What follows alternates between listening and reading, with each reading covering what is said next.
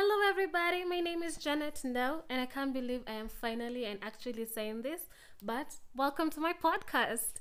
It has been a dream of mine to educate not only myself, but people just like me on all matters finances. This podcast, dubbed Investment Crade, is meant to educate, teach, and elevate your financial know how on all things money. I hope you're able to learn a thing or two from this podcast and pick up pointers that will help you improve your finances and your relationship with money. I'm so excited for this, guys, so let's begin.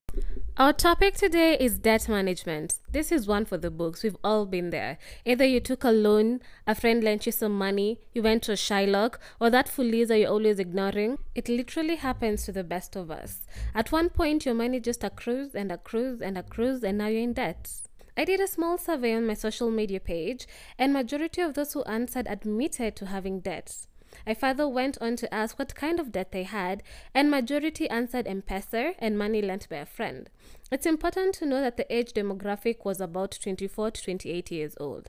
I'd assume for a larger crowd or a larger group of people, an older group of people, would probably have more bank loans and financial inclined loans. So in our current day and age, money lending services have been streamlined, so it's easy for anyone over 18 to acquire a loan or even lend money. And this brings us to today's topic, which will be a little different. We'll look at how to make debt work for your benefit, aka when it's advisable to take debt and when it's not. And also, for those who already have debt, we'll discuss how to make your debt manageable. So number one, when it's advisable to take debt. So let me make things clear. I can't specifically categorize debt as good or bad, but in certain calculated circumstances, debt can work in your favor. If the debt you take helps you generate income and add revenue, then in that instance, it's good. So an example to this will be, for example, number one, an SME loan via venture capital. An SME is a small and medium-sized enterprise. Venture capital are financial institutions that offer or lend money to either startups or small businesses, and in return they either get shares or they get part ownership of the company or get paid back the money later when the company finally makes profits. In this case, we're talking about loans offered to small or medium-sized companies through an investor. For small businesses or startups, it's advisable to take a loan from an investor or a grant. This kind of loans, however risky, are much more favorable and have better payment plans than a bank would, and I'll explain further. This is because the success of that small business is unknown. So a bank will charge higher premiums since it's a risky investment. The bank is not sure if your small business will actually survive or it will fail, and they do not want to lose their money. So in turn, they charge you a higher interest rate for you to pay back your loan. For the venture capitalist, on the other hand, the success of the business is also dependent on them.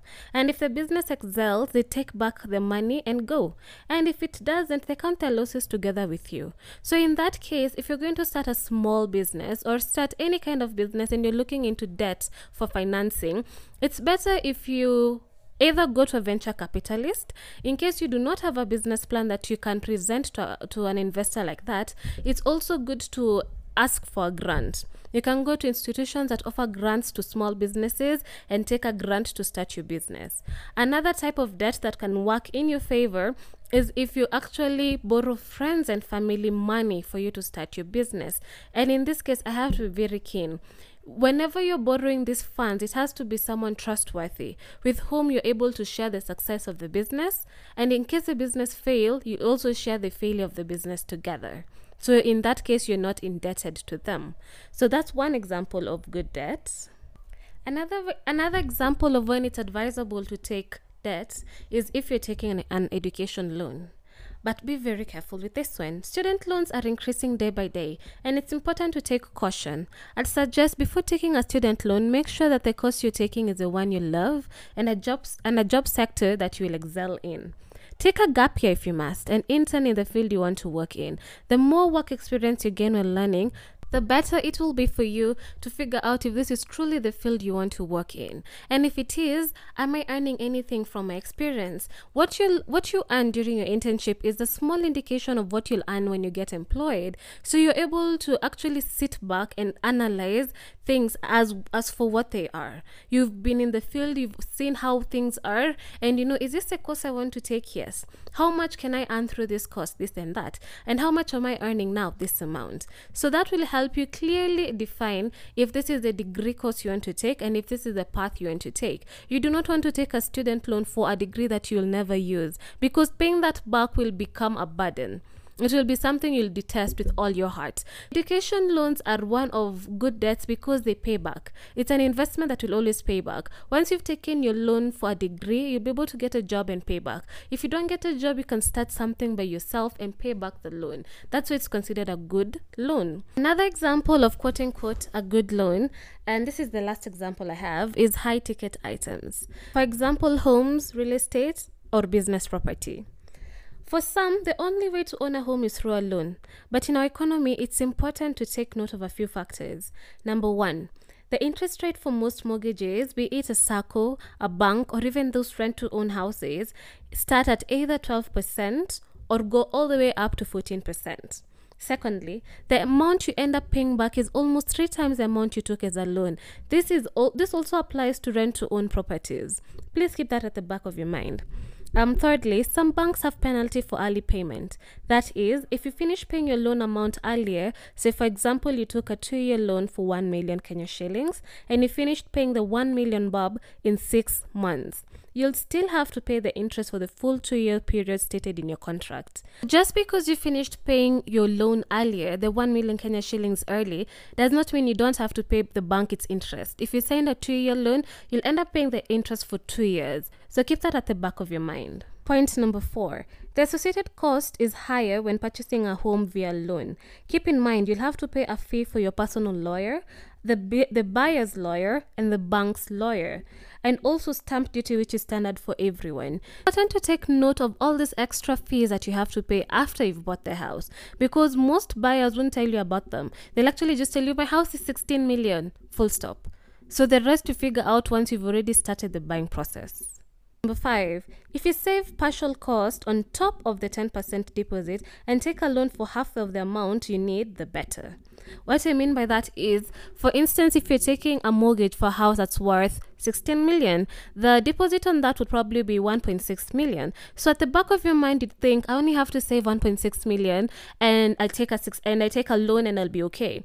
But that's not really how it works. If you're able to save more, say for instance, you, instead of buying this house this year, you wait for 3 more years and save, say, 6 million on top of the 1.6 deposit. So that's 7.6 million. You're at a better place. If you're able to reduce the amount of money you need via loan, the better. Because loans really do drain you, especially mortgages, since they're very long term and you have no idea how the future is going to be. 2020 is a clear example to that. My last point on this is, do not mortgage a house you cannot afford. This is extremely important. And for you to figure out if you can actually afford that mortgage, just by yourself, add up the total cost of the house plus the total cost of the interest you'll pay and divide by how long you'd like to pay and see if you can actually sustain that amount every month. Just because you've been pre-qualified by a bank for, say, a 16 million bob mortgage does not mean you can actually afford it. It just means the ratios in your bank account and what the bank is saying means you're a good potential or a good client to get a loan of a certain amount. But if you're pre-qualified for 16 million, by all means, take a loan that is less than that amount. If you can take a loan for 8 million or 10 million, the better. Always, if you're pre-qualified for a certain amount, go a few steps down because you do not want to overburden yourself. Also, if you can do the math at home, I know little people are a bit skeptical when it comes to mathematics. It's very, very simple. What is the cost of the house? 16 million. What is the interest rate? It's 14% per year or 14% per month. It depends on the rates or the contract you signed. So you take that specific amount, that 14%, and add it up to the period of time you'll actually have the loan. So if it's a 20-year loan, you add up that specific amount to 20 years and figure out how much money you pay as interest, how much money you pay for the loan, and then add these two up and divide it by the number of years you actually want to take that loan for. That will help you see if for real you can really afford it, and if you can't, just don't go for it.